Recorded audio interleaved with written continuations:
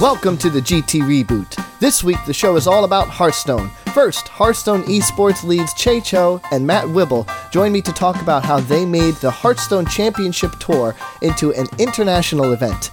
After that, it's on to Kobolds and Catacombs. Art director Ben Thompson and lead missions designer Dave Kosak tell us about expanding the world of Hearthstone and creating its most recent single-player mode, Dungeon Run. Let's boot up!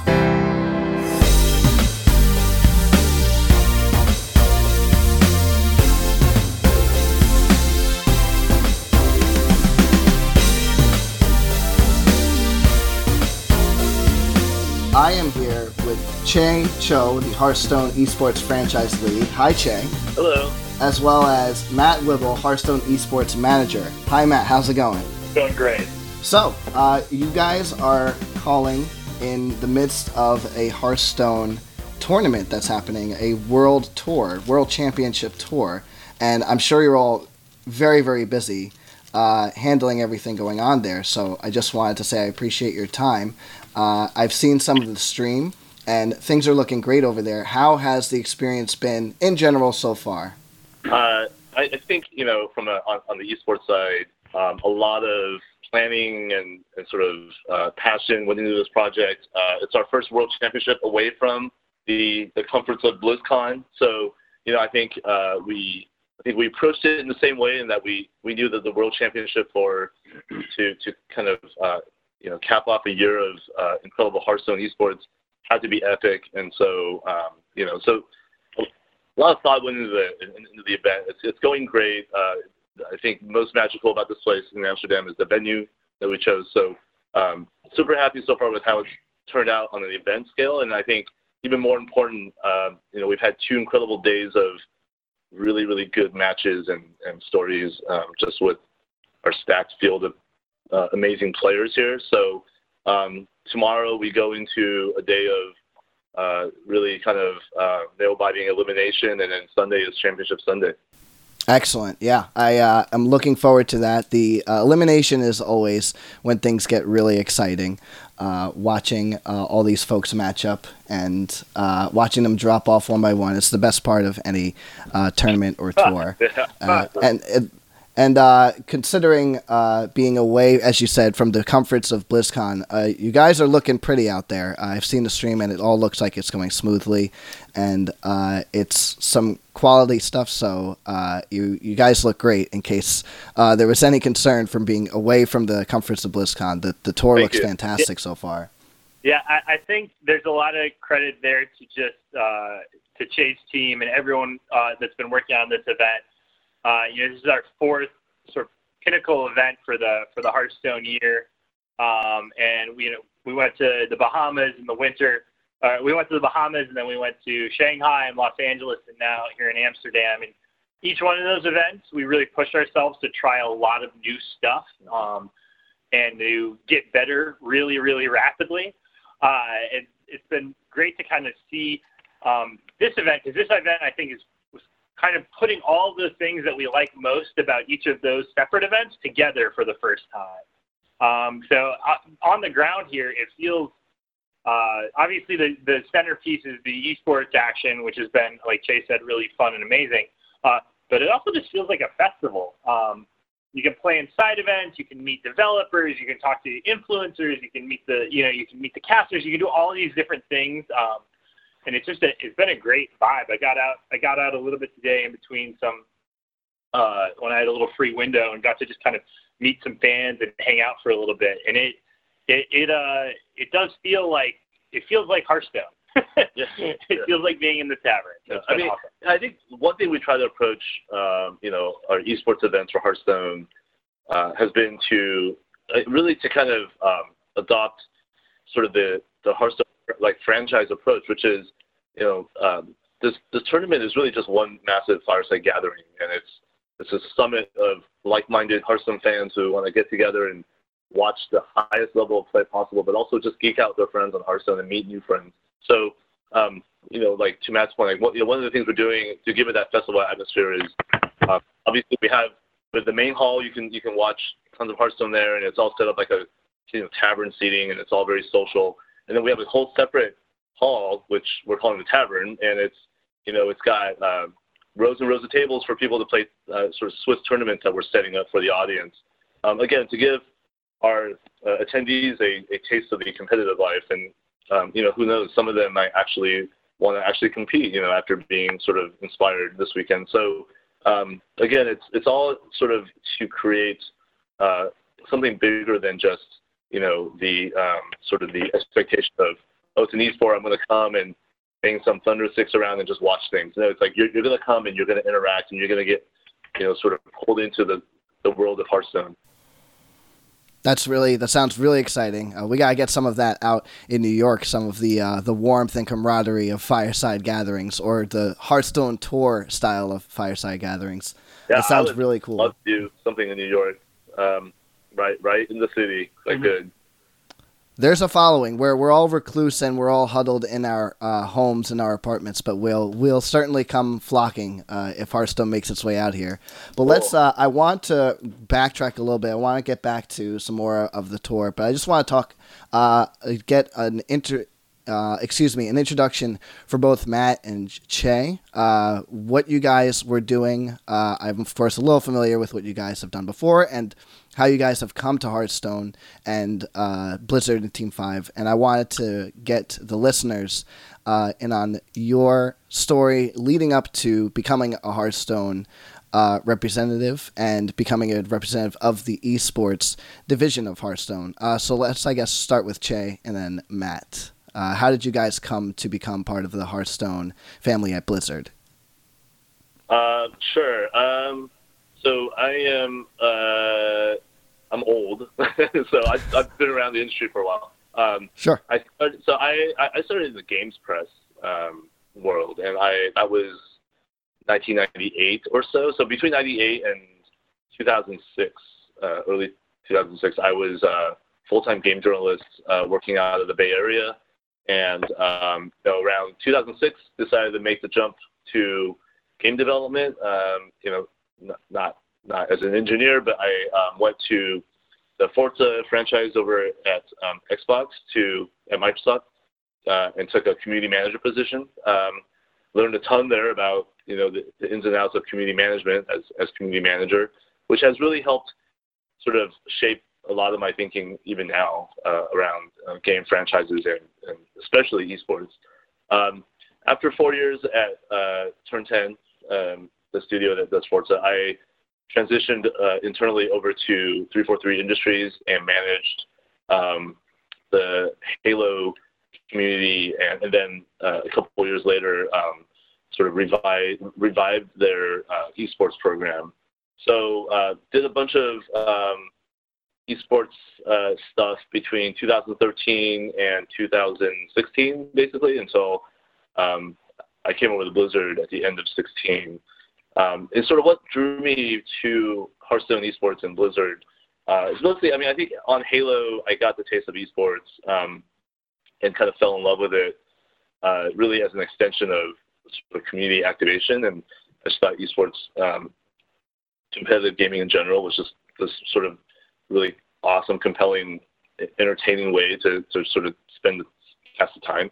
And while I was running that program, somebody on the team introduced me to Hearthstone. They were like, "Hey, you might like this game." And I'm like, "Well, I never played WoW. Why would I like?" And then I played it, and I was like, "Ooh, this game might be good."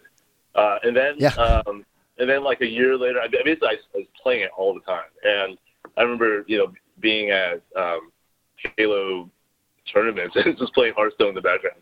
And so like, eventually I was like, okay, you know what? Like, I really love esports, and I really love Hearthstone. And at the time, I knew sort of through just random connections, I knew Nate Nanzer, who is commissioner on Overwatch League. Him and I connected at some point at E3, and he was just like, "Yeah, I'm going to connect you with Kim Fans, my manager. Like, she's looking for someone to do Hearthstone," and that sort of was like, "Oh, okay, so that's a dream job, right?" Like, so. Long story short, I got to Blizzard. BlizzCon of 16, which happened to also be the World Championship of that year.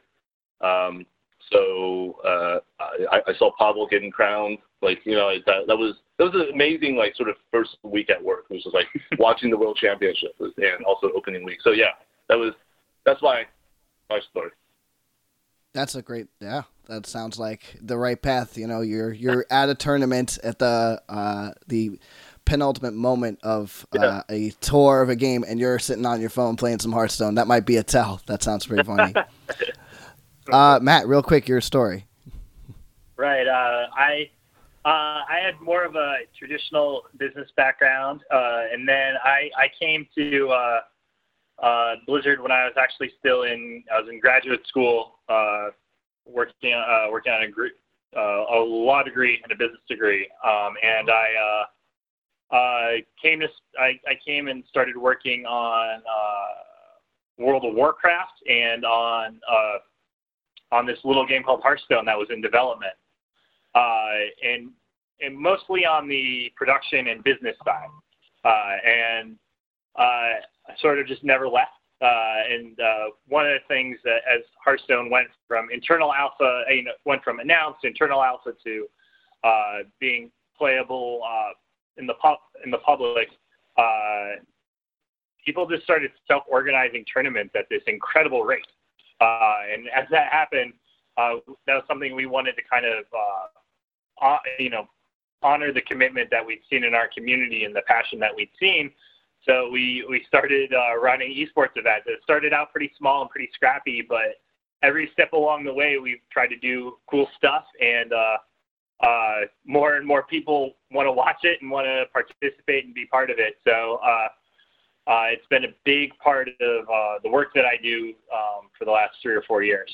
Well, man, I mean, even early on, like you told me that like when Hearthstone was alpha, really early days, like you guys were pleasantly surprised that just organically, like people watched it on Twitch a lot. Yeah. Really like watchable games. Yeah, it was a totally different thing I mean, first Twitch was, it doesn't, it seems like a long time ago almost now, but Twitch was in a very different spot. Yeah, that's true. It was just a very different game than anything that people were really watching on Twitch in significant numbers. So yeah, that was also an enormous part of it. So been around since early days, designing programs, designing HCP, helping get that stood up, helping get the team stood up. Was really excited when we were able to bring Chou on board to lead that team. So yeah, that's what brings me here. And I think I will definitely say I share a fanatic obsession with Hearthstone with Chou. I've played a preposterous number of games and continue to this day. Yeah, that is top 100 legend sometimes. We'll get there. We'll all get there at some point. Well, so you hit on sort of one of my questions here. Hearthstone has had its hand in watchable content, say esports or actually just streamers in general, since it was in beta. And like you guys said, it is a very watchable game because everything's displayed well. And the understanding of the rules and of the meta is communicated very well just from watching the game. So the actual climb to this point, having this Hearthstone Championship Tour, we've had tours before, but it seems like there's a bit more pull from, I'd say, Blizzard, or maybe just I'm seeing more of it in my feed, or in some way it's come up more in its resonance than I've seen before. What did it take to get to this point for Hearthstone as an esport and as a watchable game and something that people are now crowding around and getting viewers to be excited about? Yeah, I think it took a lot of blood, sweat, and tears to be honest. And I think because it's such a different game than a lot of the esports, we had to make a lot of our own rules. There's lots of things that we learned that might work for another esport that we had to sort of build for ourselves from the ground up, which has been very different. And then we also really try to focus on quality in the same way, similar to how Blizzard approaches making games. So every time we host an event, we want it to be better than the last one. Every time we put on a broadcast, we want it to look better and feel better and be more entertaining, have better stories come out of it, have better explanations of the plays. And so we're really trying to just continually improve every time. I think we have a lot planned for this year, whether it's a lot more support for teams in Hearthstone, or it's the Hearthstone Master System, which is going to create basically a whole new ecosystem for our top players to be rewarded for consistent success in the game. Each year, certainly we go back to the drawing board. What worked, what didn't, what do we want to add? And to be honest, we have pretty ambitious goals for a lot of those things. For a couple of years, we were year over year adding 3 times as much content each year, which is just to give you a sense of just how quickly we were ramping up and how much we wanted to invest in this, just because of how excited we are about Hearthstone Esports. Okay, great. So, looking at some of the things that you guys have been trying, you said that you've tried some things and you've had some ambitious ideas for this as an esport. You said just this year also, this tour, you're now trying some new things. Could I ask what some of those new things are that you're trying, that you were referencing? Well, I mean, I think to talk about 2018, we have to kind of look at 2017, which is the year I kind of cut my teeth on at Blizzard. I mean, Matt was joking when he said blood, sweat, and tears, but I mean, it's literally, maybe not as much blood, but definitely plenty of tears. Yeah, exactly. I think it was a very ambitious year for Hearthstone Esports. We knew that we wanted to rapidly kind of evolve the esport and kind of level it up, in short order. And so, in 2017, we took on, grand experiments like, hey, let's, previous to this, besides BlizzCon, it was Hearthstone broadcasts and tournaments were mostly studio affairs. We went into a studio. It was very it was a ready-made environment to do a broadcast, but we didn't have the chaos of a live event and a consumer-facing one. But we said, hey, you know what? Let's take the show on the road and let's invite people to come watch. Let's create an experience for the audience. And and so in those very early days, which was November 16, it was okay, well, if we do that, then these events have to feel like mini festivals or awesome fireside gatherings or whatever. And so there was that challenge, and also we just didn't know what we didn't know about taking 100+ people crews on the road to do shows. And so there was that.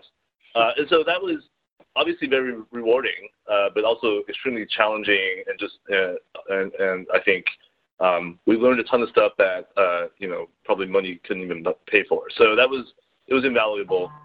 We also knew that we wanted to really upgrade the broadcast quality of our tournaments.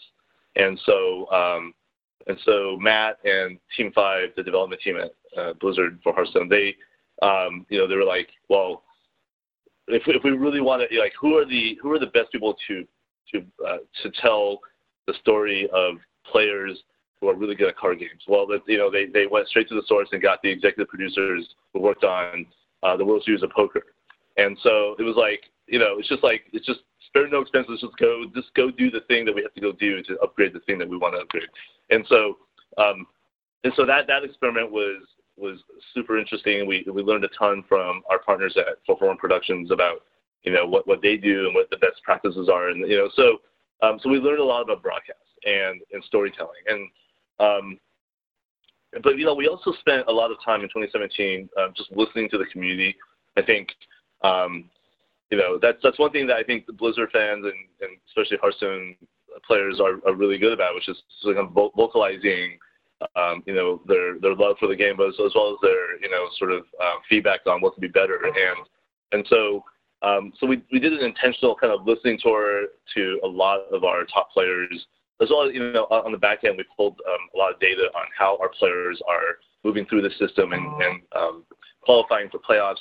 and we basically came out with some takeaways that really informed how we thought about what we needed to do for 2018. And so those things basically turned into things like the challenges system or the master system or better pricing, et cetera, and also tour stops. So yeah, 2017 was incredibly important year, I would say, just from a growth standpoint for Hearthstone Esports. Yeah. I think 2018 is much more about. I think we learned a lot really quickly. Live event management, like sort of premier broadcast quality, flying people around the world, aligning with the expansion calendar, all these huge things that we sort of, without knowing exactly what we were getting into, signed ourselves up for. We've learned a ton this year, and this year I think we're really able to polish that with things like the Masters program and other tweaks that we want to refine. That's fascinating. Talking about the World Series poker directors, I never would have expected that, but that sounds like the perfect thing to apply to this. And now thinking back on some of the streams, I've seen some of those close-ups and some of the ways you broadcast it that comes through now that I know that, obviously. That's fascinating. I would love to talk for like another hour about that specifically, but we unfortunately don't have that. I'd love to throw one really quick question. Just in general, your feelings on this tour specifically and its more worldly expedition. This tour is, like you guys said, taking you to Amsterdam and to the Bahamas and back to the U.S., and it must be really fascinating. Was it like experiencing this fireside gathering of the world for you guys and meeting players from all over the world and meeting high-level players from all over the world? How has that experience been for each of you guys? Yeah. First of all, it's humbling and it's really exciting. Every time we do a live event, I think we both walk away just super excited and energized in this huge way. And it's really cool to just see those fans. I think for us, especially for Hearthstone, it's been really important to have events in different places because we have fans all over the world, and we have we're not an esport where all the talent is concentrated in a specific region or country. We have great players, on every continent and in dozens of countries. So getting to go to some of those places has been great, and fans are super excited about it. And the pros are excited about it too. Like, for instance, Tice was here today. One of the best players to ever play the game. Not competing, but it's in his backyard, so to speak, in his home country, the Netherlands. And he was just like so thrilled that we were here in the Netherlands. It really came through. And if someone like he's excited, I definitely know that the more just normal fans are just over the moon about being here. Yeah, and I'll just add one more thing, which is that I think Hearthstone as a game that has something for everyone, and it's a broad appeal game. Obviously competitive Hearthstone is a sub community within that. And one thing that I'm really pleased about seeing over this past year has been just the momentum of the growth of that sub community within Hearthstone. I think lots of people watch Hearthstone Esports just from the broader franchise, but this year I started to see the emergence of a certain sort of sub-community that are very focused on the stories of Hearthstone Esports, the players, following their journeys, and also discussing really specific breakdowns of matches that have happened and sort of dissecting each of the plays and really analyzing that stuff. I mean, that to me is that's what the sport needs, right? That is we're building sort of the community for the sport of Hearthstone, and seeing that seeing that grow this past year has been really amazing. And my hope is that 2018, with all of our introductions of new things and doubling down in some of those areas, that we're going to continue to see growth in that community. And And I think live events is an important part of it. It certainly is, and the live events thus far have been excellent from this tour. Again, I can't keep talking about how great the production is, but I do anyway. It's amazing how far that kind of thing goes. It's always been a worldly game. It's always been a fun game to watch, but now it's got a new sheen to it, and it's going all over the world. So it's an exciting time to be watching Hearthstone. And it's a very busy time, I'm sure. So I appreciate you guys coming on with me and talking to me about this game. But now I have to let you go because you're both very busy with the tournament and with the event. So once more, thank you guys so much for coming on to the show and talking to me about this broadcast. It's been a great one, and I'm sure we have some great ones in the near future. So thanks again. Much. Thank you. Bye, Joe. All right. Good job.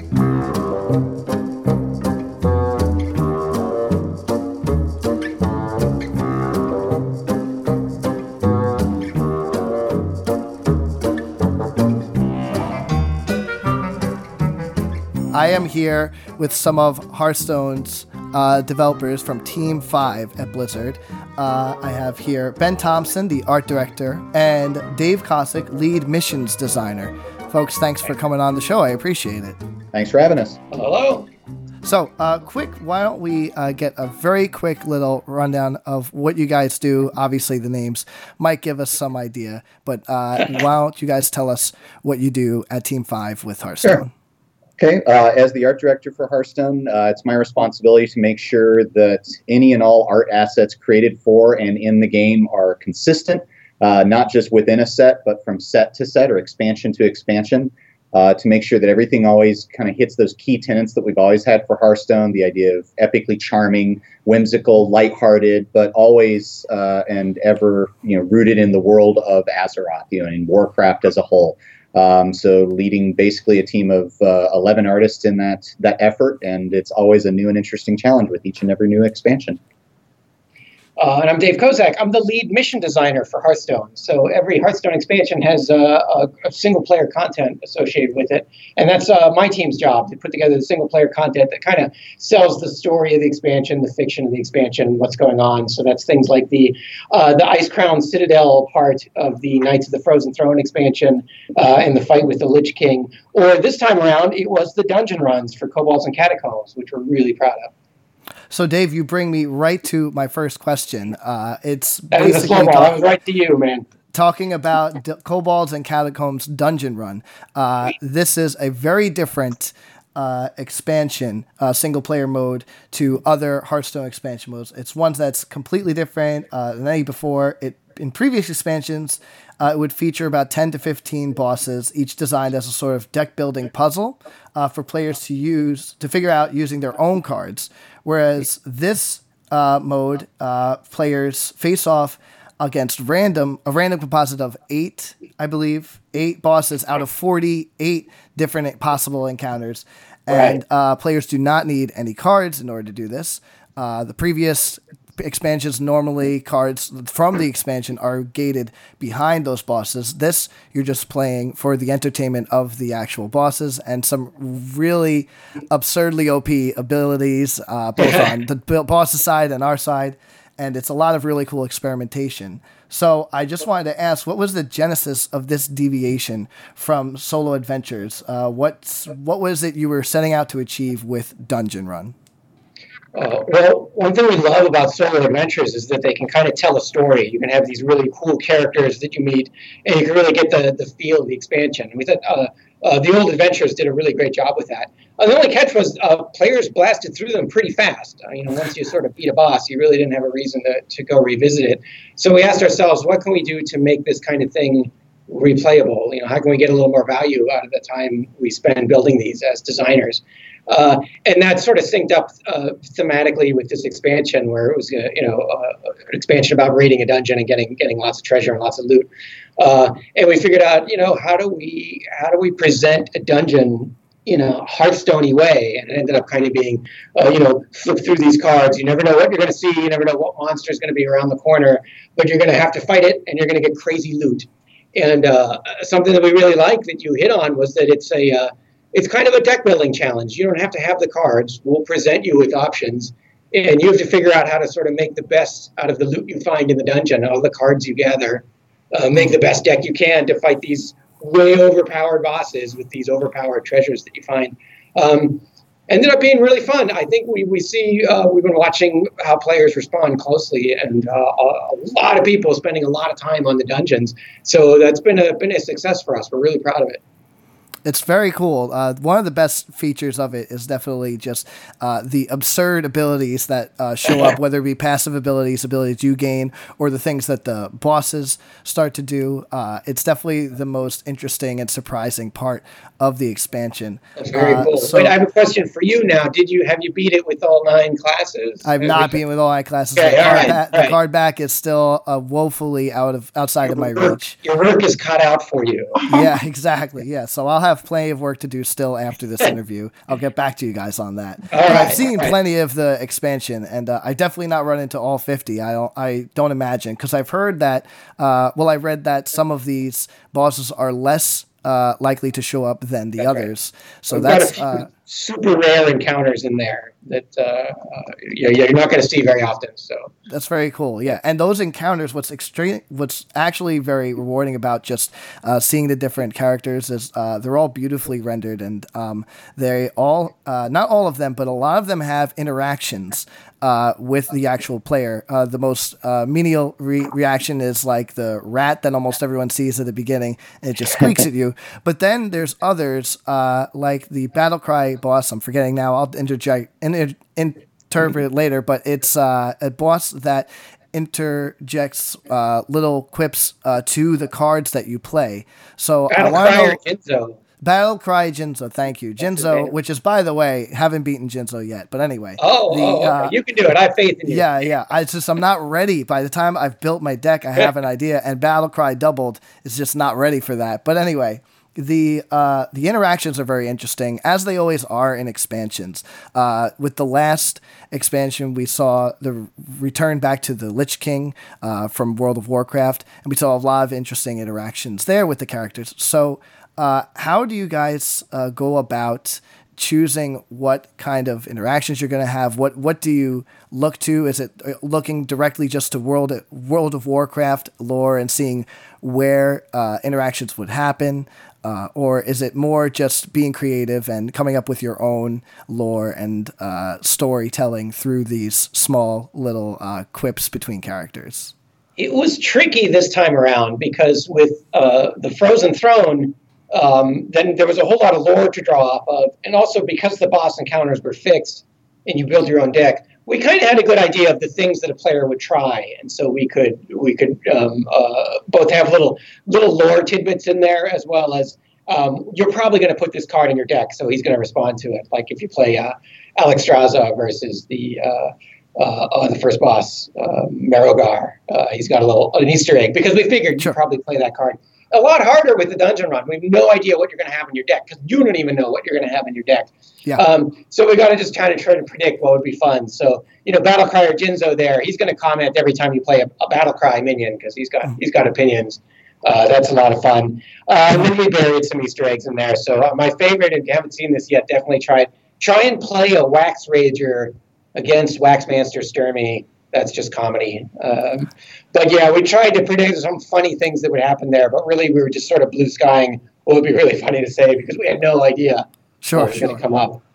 That's interesting. Yeah. So there is definitely some World of Warcraft lore embedded in the imagery and in the characters used in this. Perhaps a little less than in other games, although I personally am one of the many players who never played World of Warcraft, never was invested in the actual world, but jumped onto Hearthstone, and it became one of our favorite games. So I am interested every time I hear folks talking about past World of Warcraft games. Like Lich King was a very big deal this past year, because there was a lot drawn from World of Warcraft, and it was kind of messing with the universe, like a different timeline or something where all the heroes die. So that's very interesting. How do you guys go about, well, I guess this is more Ben, because like you said, how do you go about keeping everything consistent with the lore, and did that bring up any challenges with this expansion or moreover this year? I mean, it's certainly something that's been at the forefront of our mind from basically inception of the game up into each and every expansion, including the ones we're working on now.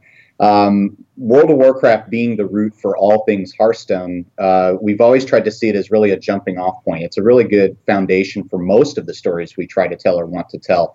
At the same time, we try not to let it feel too specific, because we do understand that a lot of our player base does come from outside the World of Warcraft. I mean, while we do have a good number of people who have played World of Warcraft or even just Warcraft RTS, the real-time strategies, at the same time, there's a large percentage of Hearthstone players who don't really know a whole lot about the lore presented there.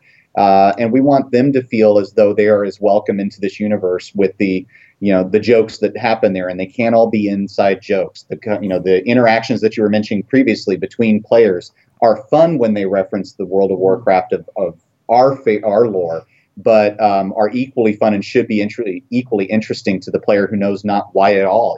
Illidan and Malfurion greet each other with greetings, brother. That's the kind of stuff that makes you want to find out more and look into it. As we start to dig into what a set is and what it isn't, and what makes it fun and what would make it even more so, coming from the World of Warcraft place is always a great place to start. But we've always tried to look at the stories Hearthstone tells as kind of a what if. What would happen if? These are stories told among members of the tavern or the inn where the game is being played. Is, gosh, what if Death Knights were really all of these heroes? Like that would be crazy, right? Like, some of the most powerful heroes in Azeroth are turned into Death Knights. Do they abide by the same rules? Do they become this even bigger, badder Death Knight that we've never even thought of before? All those kind of what ifs. What if Medivh, threw the greatest party Azeroth has ever known in his tower, and it's disco themed? Why not? These are kind of fun what ifs that make us smile and make us grin while we're creating the stuff for it. And if we're as intrigued and having as much fun and laughing as we're making these lore choices and story developments, then we believe the player will have much the same reaction. It's super fun to flesh out the World of Warcraft universe. So, I mean, Ben can talk to this, but about we took the idea of kobolds that in World of Warcraft are just kind of these little minions that are really just harass you all the time, and just sort of flesh out what does the whole kobold world look like, and what's the Hearthstone take on it. That's seen in a lot of the card art, definitely. I was just leading up to this interview, I was doing my homework, and I was looking through the cards, and I'm seeing a lot of the consistencies in the actual art itself. Just generally, the kobolds themselves being these semi-dwarven-esque like little miners that are kind of beaten up and looking a little grungy and stuff, and it's very, very cool stuff. But going back to Kobold itself, the solo adventure itself is, like you said, it's kind of a randomized dungeon run, and it has a lot of replayability as a result. What kind of challenges came up in designing cards for that, or designing abilities for that, or just overall creating that mode when everything you've done before has been a very linear and very intentionally designed experience? Yeah, we actually took a lot of baby steps. We were very timid at first. Like, we sort of had a backup plan. Like, hey, if all else fails, we'll just create a linear. We'll just put these bosses in order and do a traditional adventure. And so first we were like, hey, would it be fun to build your own deck as you go? Like, how would that feel? And we put together a very quick prototype to just see. It was like 5 bosses, and Jiraxis was the final boss, and it was almost impossible to win. But it was really fun, and it kind of gave us confidence, like, hey, we can try this. We can start, getting some engineers on board and really trying to put this together. It was actually some things that I thought would be difficult ended up being easier, like balancing the bosses for difficulty. I thought would be really hard, but ultimately what you end up doing is if a boss is really difficult, you move it to later in the dungeon, and then it works. And if a boss turns out to be really easy, we're like, that's no problem. We'll put him earlier in the dungeon, and we'll make him one of the early ones, and that feels right. And so that turned out not to be a problem. Balancing the treasures was a super interesting challenge because they're all sort of by definition, they're overpowered. And it's one of the funnest choices you make is you get this loot and it's all good. It's all like immensely game-breaking, powerful. But which one do you pick? At first, they were all kind of jumbled together, and we discovered that some of them, the ones that we call, passive treasures that are just sort of always active, those are just way more exciting. So we ended up grouping them together. So you always have a choice between, passive treasures, and then you always have a choice between active treasures. And then it was a matter of like, how many treasures do you get? How many feels right? And it's just a matter of just building the dungeon in a bunch of different ways until we figured it out. And eventually, over lots of different trials, we figured out 8 bosses felt just about right. 10 was too many, 5 was too little. We found out getting the big, powerful treasures after every other boss felt really good. By the end of the game, you had a really powerful deck that could fight a really powerful boss, and it felt just about right. And you also felt like you got to express your deck. And that was the other thing we found out is sort of how difficult to make it. If you get killed like on the second boss or so, it doesn't feel very fun because you didn't even really get to build a deck. You didn't even get to really see what you could do. And so it was much more fun if you got to at least get a few fights under your belt. You got to really feel like you were building a deck and you had an opportunity to do something. And so usually around fight 4 is when you sort of pass that threshold. So we sort of tuned the difficulty around that. And then we just were like, how difficult do we make it? That was sort of our big final question. And ultimately we ended up making it, as you can attest to this, it's pretty difficult. It's really hard. And I think that's okay. People really enjoy a challenge in Hearthstone. It's very, very satisfying to beat a dungeon run. So, it was tricky. We hadn't done anything like it before, so we were kind of experimenting as we went. Yeah, I think a lot of the reason that we got to be that challenging, to Dave's last point there, was because in response to what you brought up earlier on, which was that in the previous missions we would put cards or content behind the missions themselves. So as you beat 3 or 4 bosses, you'd get, a subset of 3 or 4 cards, and that's how you would add cards from adventures, the previous adventures to your deck. But now that we didn't have to do that, we got to be more difficult and really make these challenging because it's okay if you don't finish.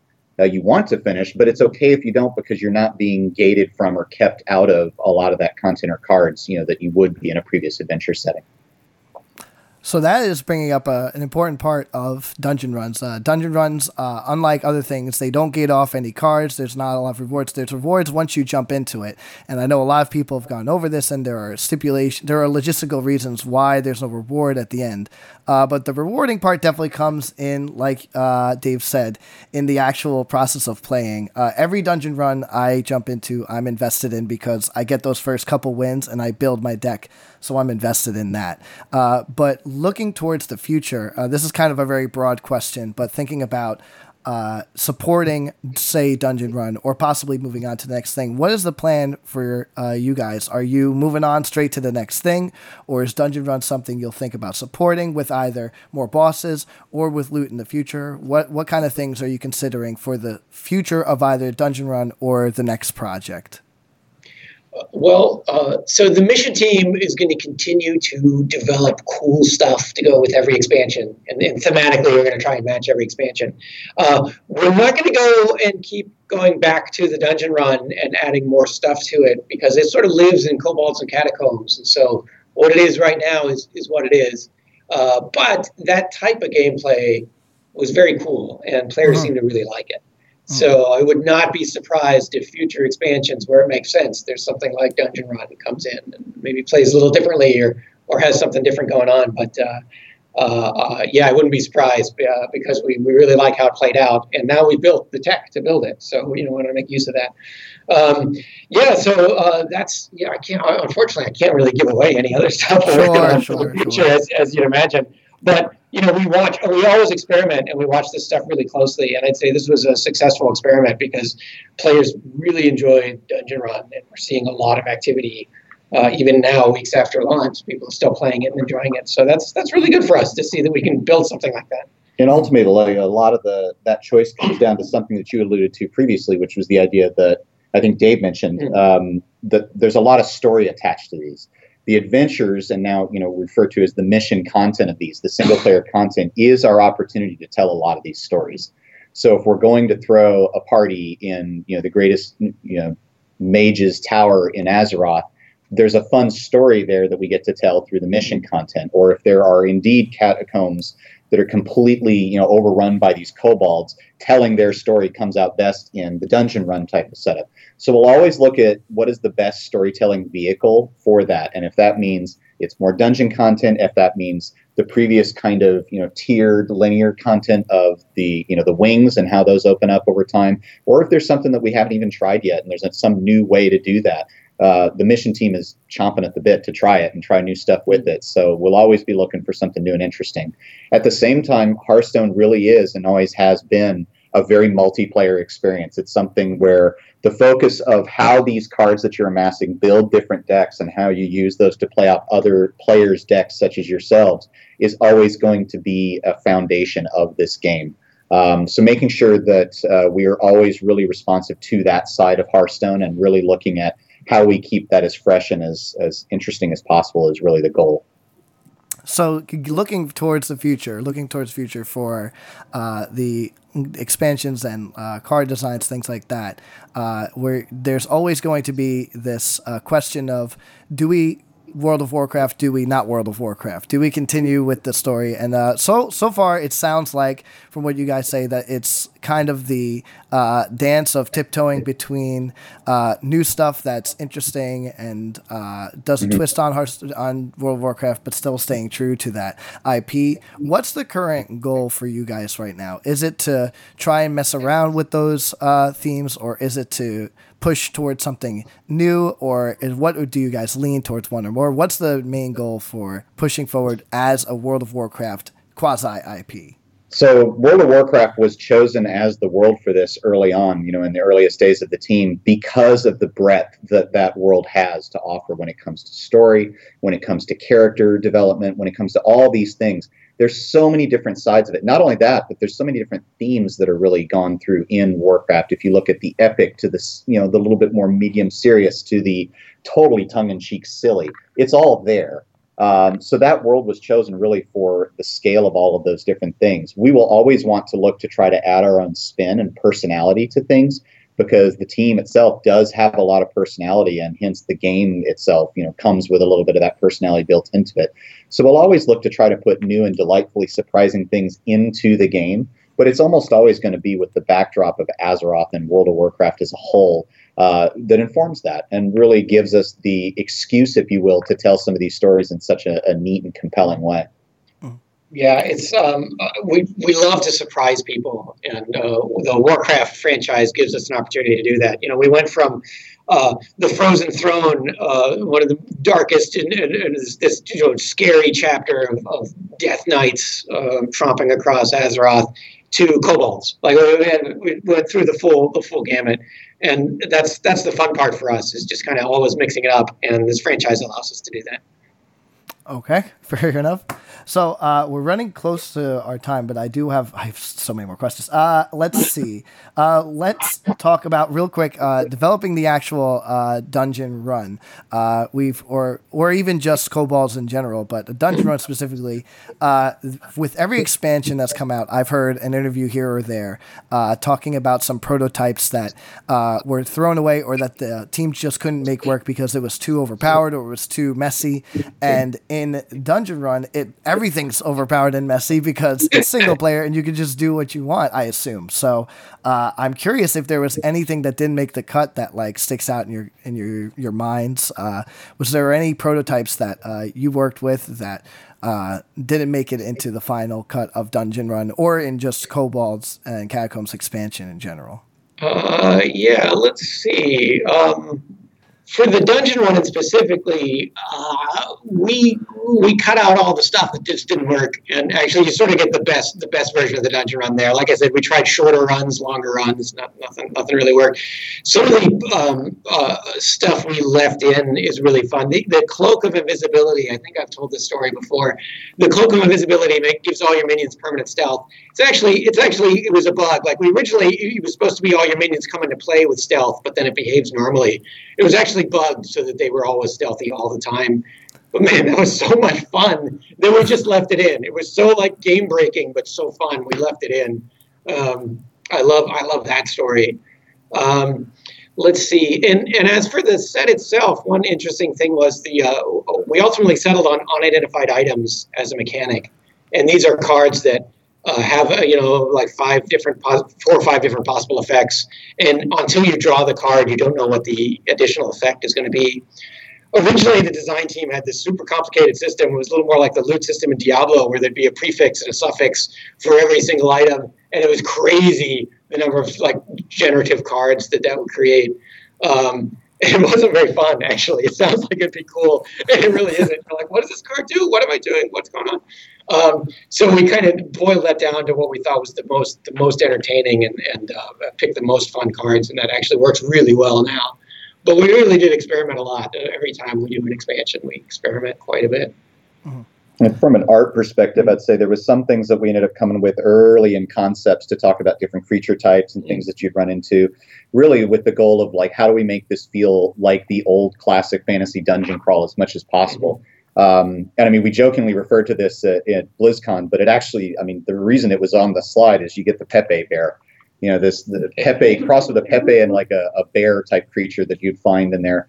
And I mean, as much as we say we're really rooted in WoW and we're based on WoW, like, there's some places they're too dark a tunnel. You know, you don't want to go down the hole where we get Pepe bears. That creature in nobody, there. That's no good for anybody. So there are some places where we do get, you know, off the beaten path, but in a way that would totally work for WoW if you just did it. And yet it just doesn't feel right. So there's some things that certainly showed up in there that were too much the old school fantasy dungeon crawl, or too, you know, that's just so WoW and makes sense, and yet it just doesn't feel like it has a home in this set. So we tried to tread the line between those pretty evenly. What's something that doesn't feel home? Like what are the requirements that a character or just a general art piece needs to fulfill in order to make it into a specific expansion? I mean, if you look at the things that find their way into Warcraft, those are typically things that you could easily kind of tweak them to 20 degrees to get them over into Hearthstone. But if you look at something that's just super, super generic fantasy, like a Kokul or whatever you want to call them, I don't even know if I'm saying that right, but basically the Hydra snake with wings, that's got a lot of ties to something like mythology, and there's certainly like a lot of ties to be they different legends of old and different different creeds and stuff like that. However, it has become so baseline like fantasy, and the lines are blurred as to like who even owns that mythology and where does that come from. It's better if we can somehow turn that on its head and make it feel very World of Warcraft, even though, yeah, that's kind of a callback to that old fantasy thing, but this has a super cool spin on it.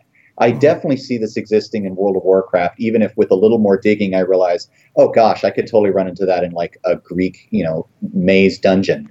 We had the Minotaur was one that felt really kind of fun. Minotaur. Yeah. It was a little Minotaur, it was like a tiny little Tauren. He was called the Minotaur, and he was fun and cute. And who knows, maybe he'll show up in some future thing. It felt like a bridge too far in this case, because it was like, I mean, that's acknowledging like a lot of hardcore Greek mythology in this case. That feels like a slight too many degrees off of Warcraft. Do we want to? And we went back and forth and just decided, let's call it for now. Let's stick with what we got because we really like those things. That's not to say who knows. I mean, it may show up at some point. I know we'd make a cool plushie, so who knows? Yes, always could use more plushies. Well, we'll be on the lookout for the Minotaur and for other art possibilities in the future. I'm very excited to see the next after Kobolds and Catacombs dungeon run. I'm excited to see what the next solo adventure brings because this was definitely out of left field thing for Hearthstone. It's always nice to see those bosses, that line of bosses that I need to beat, but it was nice to completely change up the format, and it makes me excited for what comes next, and in general whatever comes next for Hearthstone.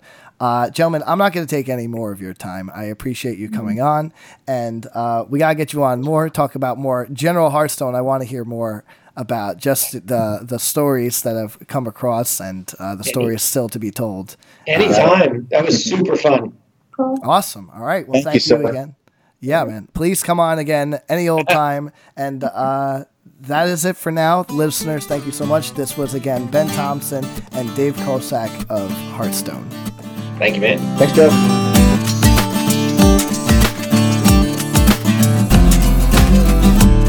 Thanks again for listening to our show. If you'd like to hear more episodes, please subscribe to iTunes Podcasts or SoundCloud.